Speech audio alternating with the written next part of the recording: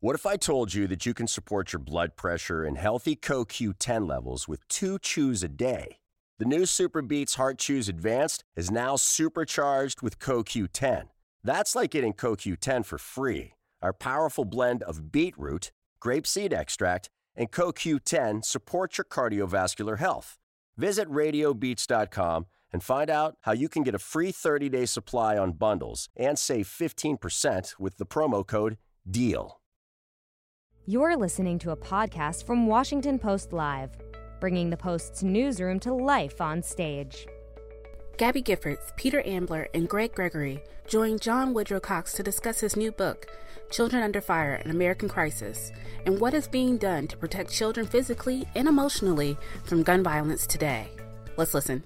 Good afternoon and welcome to Washington Post Live. My name is John Woodrow Cox. I'm a staff writer at the Washington Post. I'm also the author of a new book that published last week, Children Under Fire, An American Crisis. It is my great privilege to be joined today by former U.S. Congresswoman Gabby Giffords.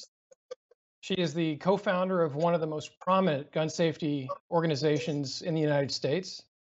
She is also a survivor of gun violence. She was shot in the head in January of 2011 in an attack in Arizona that left 6 people dead.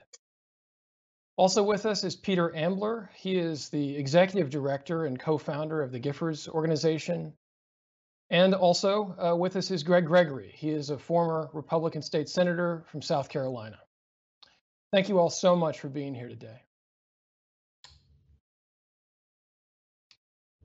Gabby, I'd like to start with the day's big news.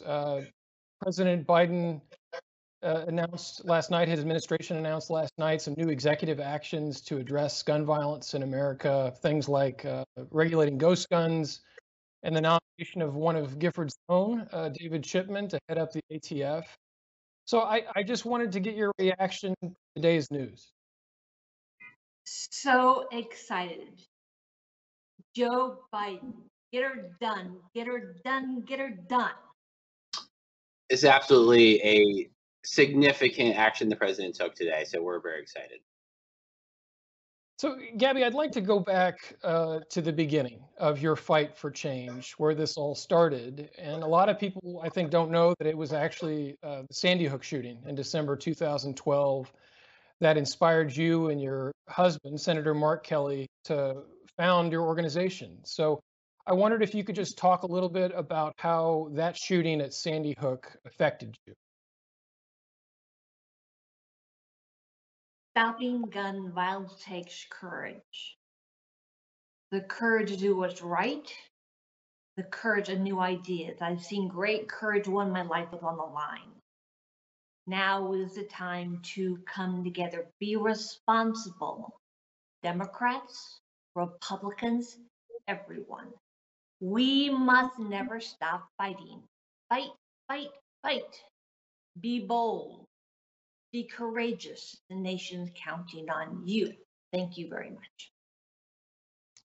Thanks so much, Gabby. I'd like to turn to Gregory, who recently left office after a lengthy term on the South Carolina State Senate.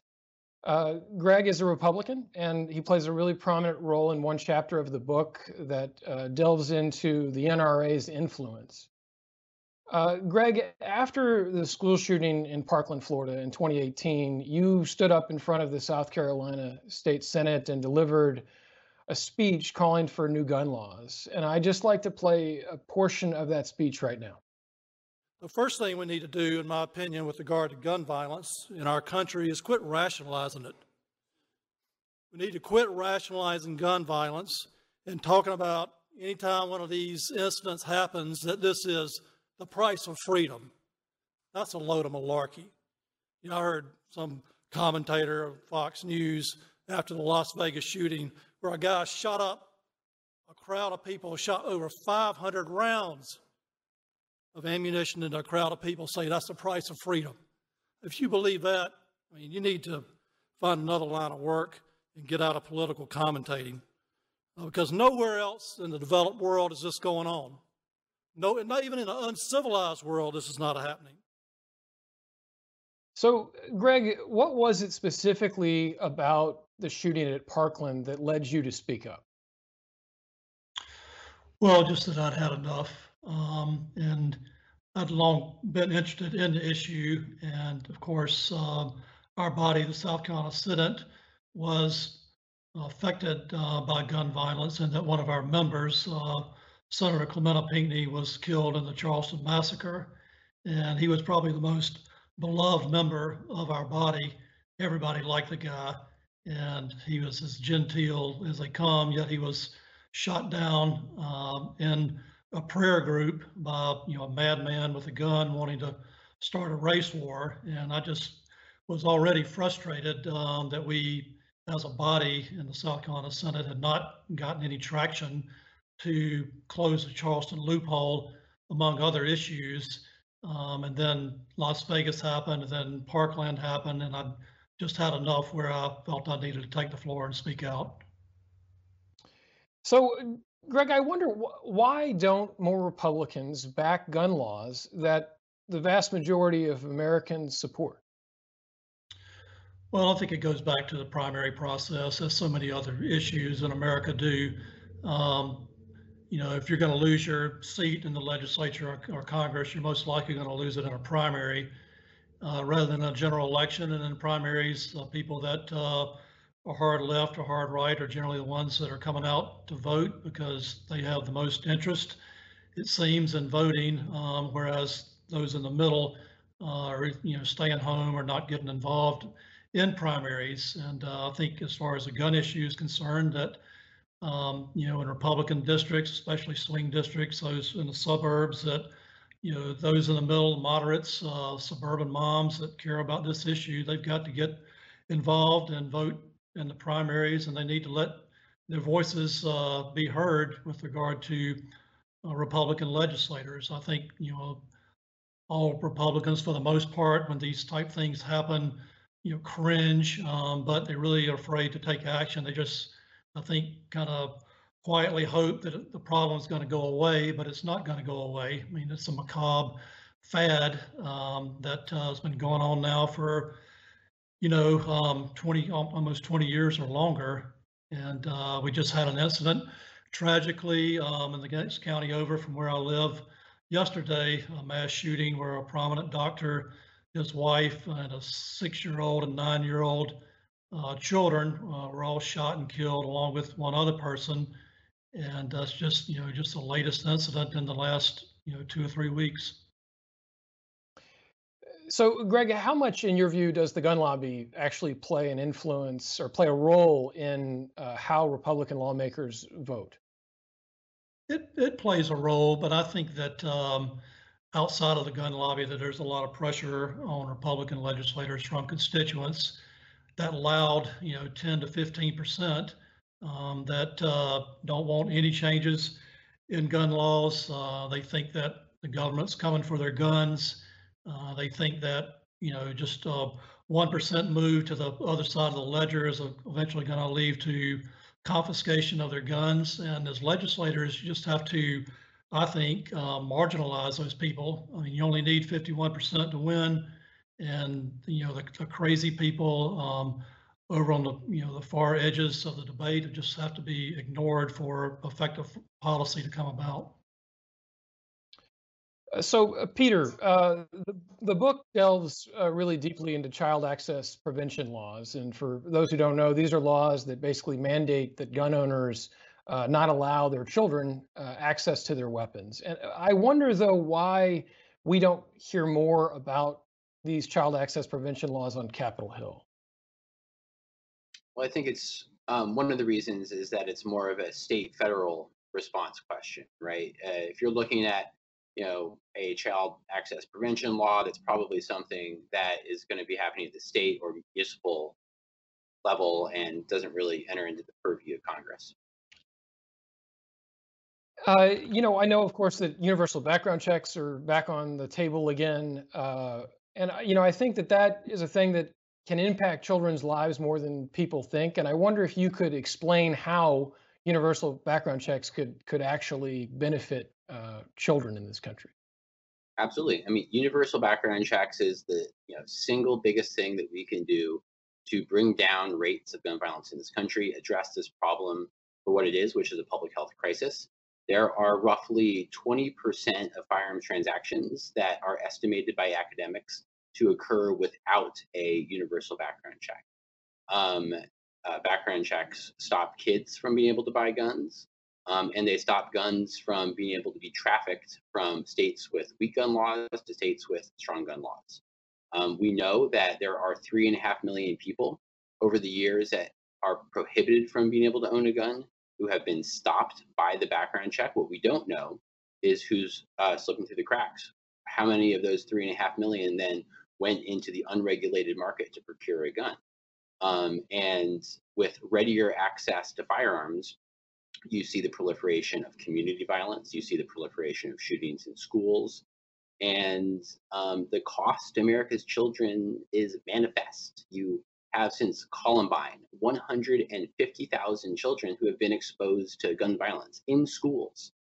And that doesn't even count the hundreds of thousands more who are exposed on a daily basis in their communities. We work with young people all across the country. And you talk about school violence, but then you have folks, many of whom live in Black and brown communities, who talk about the walk to school and the exposure to gun violence that they get doing that and the trauma that ensues. You look at guns being the third leading cause of death for young people.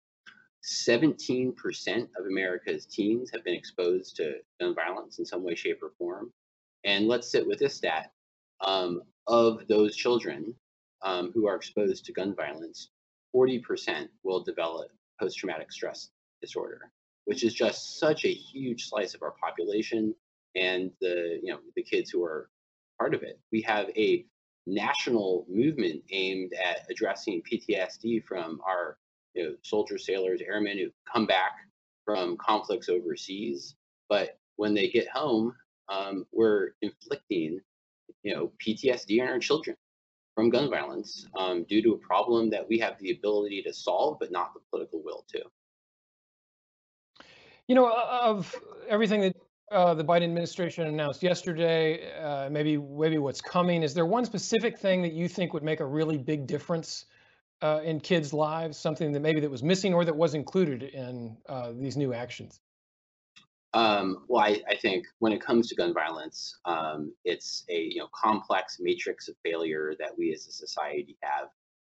So there's never that one thing that you can do, right? And that's always the wrong question to ask, right? There's a horrible gun violence tragedy. The wrong question to ask is what could we have done to have stopped this one specific thing from happening that relates to this one specific fact pattern. What the right question to ask is what can we do to prevent the most shootings from taking place in the future? One, very significant action that the president took yesterday and today that I'll draw everybody's attention to is a deep $1 billion investment in community violence intervention programs. And these are real dollars that are going to flow to programs based in communities across the country that are having the worst epidemics of gun violence, that studies have shown, that these programs have shown can result in precipitous declines in homicides and shootings when funded adequately and implemented correctly. So just really quickly, I know that I mentioned earlier that one of Giffords' own, David Shipman, is going to be the nominee for the new head of the ATF. I've interviewed David at great length. He's a real policy expert, former ATF agent. I wonder if you could just quickly speak to why he is well positioned to do that job. Gabby and I have been lucky enough to be advised by David over the past several years. We're so proud of him. But the experience that I would point to is the 25 years at ATF. He served on SWAT. He investigated the Oklahoma City bombing. He investigated and helped solve a series of racially motivated church arsons in Alabama. He has had great positions of responsibility as the Attorney General said, he came up through the ranks, and he's somebody who can provide vital, necessary leadership at ATF and help make this country a safer place. So, Greg, you told me something really fascinating during an interview that I did with you for the book. And you said that part of the motivation for you to find compromise with people, who want gun safety reform is actually to protect the Second Amendment. It's something that you view it as a way to save it. So I wondered if you could speak to that, why you don't think it might survive 2 decades from now if there isn't compromise today. Right, so guns were something I was quite interested in as a young man and growing up hunting and shooting targets and that type thing. So it was probably one of the things I was most interested in my teenage years. And my grandfather hunted and taught me how to handle guns safely. So I kind of had a love affair with shotguns mainly growing up, and so it concerns me that, as it does millions of other people, that eventually the right to own a gun could be lost. And I think that there is a possibility of that without meaningful reform, because, as mentioned earlier, these type incidents are going to continue. You've got a number of deranged people out there that want to make a name for themselves, killing more people than anybody's ever killed before. Las Vegas, certainly, is an incredibly horrific event, but who's to say that something worse can happen? I mean, who's to say that at an SEC football game where people are massing up to get into the stadium, that somebody doesn't shoot 1,000 people? And if and when that does happen, then it's going to be eventually very difficult to hold back, I think, the tide of growing public sentiment that is against guns in this country. Only, I think, 1/3 of households in the country own guns, and so 2/3 don't. And I think the people that do support gun ownership, one of whom I am, need to pay attention to that and need to pay attention to public sentiment, and not just what's happening today, but where we could be 10 years from now without some meaningful change that keeps guns out of the hands of people that should not have them. So, Greg, are there any gun laws, in your view, that you think a majority of Republicans would support? And that's either on Capitol Hill or in a state legislature. Well, in my experience in the Senate in South Carolina is that most Republicans did support a bill I was trying to advance.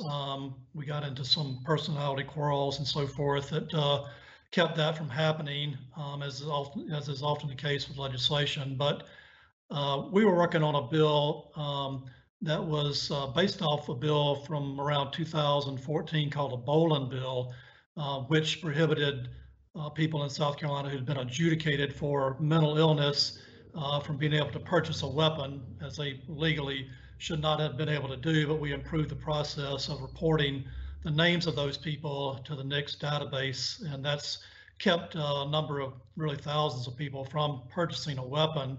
That happened from an incident at a girls' school in Charleston, where a woman bought a gun and tried to shoot up the people in the parking lot waiting for their children to get out of school. Fortunately, she didn't know how to operate the gun and it jammed, but she had been adjudicated for mental illness, but was still able to buy the gun legally. What we were working on was shortening the process of reporting the names to the database. Now in South Carolina, there's a 30-day window that those names can be reported to the database, and we wanted to shorten that to 5.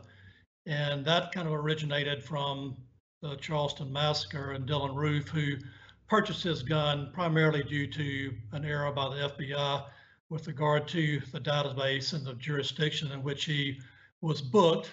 It's complicated, but nonetheless, he shouldn't have been able to buy the gun because he had a conviction that should have put his name in the database, and it wasn't. So we wanted to shorten the time frame for somebody who's, say, convicted of or charged with CDV, but then the agency would have 30 days to get their name in the database, and they still, in that 30-day period, could go out and buy a gun. So obviously another really important part of this conversation about gun violence is recovery. That many kids who I write about in this book are still suffering from debilitating PTSD. That includes one little girl named Ava who lives in South Carolina. She survived a school shooting there. She's still, even 5 years later, still suffering from really significant symptoms. She had to be pulled out of school. She has threatened to hurt herself. She's gone through a half a dozen therapists and has really struggled at times. And of course, Gabby, you are one of the most well-known gun violence survivors in America. And as it happens, Ava is a really big admirer of yours and how hard that you have fought to persevere. I've read that soon after your shooting that you could only say a couple of words. And I wondered if you could talk about that, just sort of in the very beginning, only being able to say those few words. What? What? What? Chicken, chicken, chicken. Chicken, chicken, chicken. Chicken, chicken, chicken. I remember, in the first days, those were some of the only things that Gabby's been able to say. And today, despite her challenges with aphasia, she gives lengthy speeches. She's able to participate in conversations like this. And what always strikes me is like what goes into that, right? That other people across the country don't get to see. To be able to do what I take for granted, to take a step, to say a word, same with you. Gabby literally puts in thousands upon thousands of hours of practice and therapy. Not a day goes by where she's not, in some way, shape, or form, putting in grueling, oftentimes frustrating work to contribute to her recovery, to be able fundamentally to be able to sit here today and have this conversation. Right. Gabby, with everything you have been through, I wonder how optimistic you are about your recovery. I'm optimistic. It will be a long, hard haul, but I'm optimistic. Getting better every day. Every day. And it's remarkable. I don't think a lot of people understand what all you have been through and what it takes for you to be in a place like this today. Survivors of gun violence, and this is especially true of children, they often want to give up. And so, Gabby, I wonder what you tell yourself when things are really difficult. No way, Jose. Move ahead. Never quit. Peter, I wonder if you could speak to the impact that Giffords has had. I mean, I find it so remarkable that Gabby has had this impact on the world, right, on this country. When you think of gun violence organizations, you think of Moms Demand, you think of Giffords. There's a handful. You think of Brady. So can you explain for our audience, why Gabby's been able to do that, why you've been able to do that? If you could just put words to that. Absolutely. I mean, first and foremost, Giffords is an expression of Gabby's commitment to end gun violence and her values as a person and a leader. I worked for Gabby in Congress. I worked for her when she was shot. We lost our colleague, Gabe Zimmerman, who was Gabby's constituent services director. Obviously, Christina Taylor Greene, who you know about, was 9 years old, born in 9/11, had a bright future ahead of her, wanted to meet her congresswoman, and was shot and killed before she was able to be. But Gabby, her entire career, is somebody who's brought folks together. Okay. And Giffords is we have our Giffords Law Center, we have Giffords PAC. We're sort of vertically integrated. We're a machine that looks at policy in an evidence-based way, lifts up the most compelling solutions. We draft that legislation. We lobby Congress and, of course, the administration very successfully these days, and then state legislatures across the country to take action. We've passed over 400 pieces of legislation in the past several years in state capitals. And that's been very exciting. But, so Gabby is not just a survivor of gun violence, right? She's a gun owner as well. So, she's somebody who really bridges these worlds and has been able to travel across the country at first, sort of, physically, and, more recently, more virtually, and launch chapters of Gun Owners for Safety. We are closing in on 100,000 gun owners organized.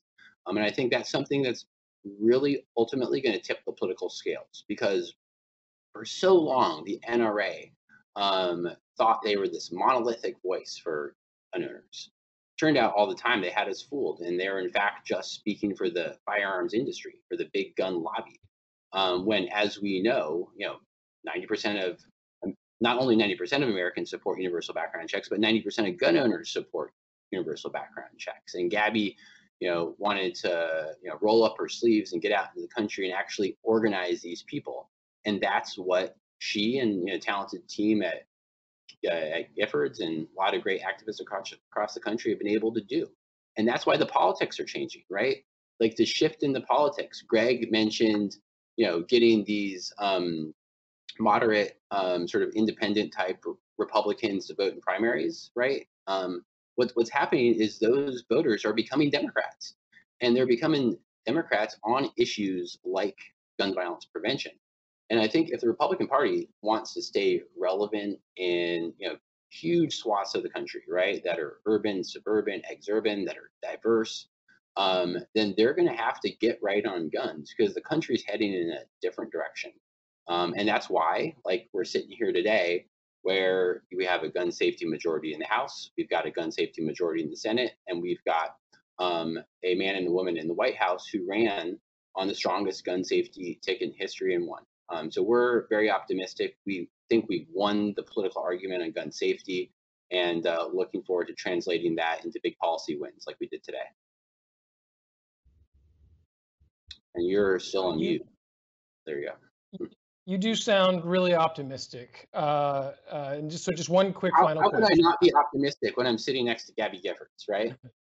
Well, I want to get one more thing, though, because I think there is a lot of optimism among gun reform groups, but the filibuster still exists, and you still have to get to 60 votes. And I think there's a lot of doubt on Capitol Hill that that's going to be possible. So I just wondered if you could quickly speak to that. Do you think that is possible? And if so, why? I think the Senate's going to act. I don't think they have a choice. When you have a problem as pervasive as gun violence is, you saw in 2020 the biggest year-over-year spike in shootings in decades. You now have America sort of returning to normal, seeing that light at the end of the tunnel, but already seeing the shadows, already understanding that this return to normal isn't good enough, that we need to stop the shootings in Atlanta, stop the shootings in Chicago, stop shootings like the one in Boulder. And, if Congress is unable to take a problem as serious as gun violence, that is such a leading cause of mortality, such a big public safety and public health crisis, when there is a solution available that's as effective and as popular as universal background checks, which 90% of Americans support, there's tremendous pressure, not just on these individual senators, but on Congress and on the Senate as an institution to act. If we can't find a path forward on this, I don't know what we can find a path forward on. So I am sad to say that we're out of time, and we'll have to leave things there. Gabby Giffords, Peter Ambler, and Gregory, thank you all so much for being here today. This was such a powerful conversation. And read the book. It's an essential read. We enjoyed it and enjoyed talking to you about it. Thank you. And I hope everybody who's watching right now will please join us tomorrow at 9 a.m. Eastern. My colleague Jonathan Capehart will talk with Post reporters and columnists about the biggest news stories of the day. My name is John Woodrow Cox, and you can find my new book, Children Under Fire: An American Crisis, anywhere that books are sold. Thanks so much for watching. Thanks for listening. To hear more interviews from this series and other Washington Post Live programs, visit us at WashingtonPostLive.com. CoQ10life.com. What if I told you that you can support your blood pressure and healthy CoQ10 levels with 2 chews a day? The new Super Beats Heart Chews Advanced is now supercharged with CoQ10. That's like getting CoQ10 for free. Our powerful blend of beetroot, grapeseed extract, and CoQ10 supports your cardiovascular health. Visit radiobeats.com and find out how you can get a free 30-day supply on bundles and save 15% with the promo code DEAL.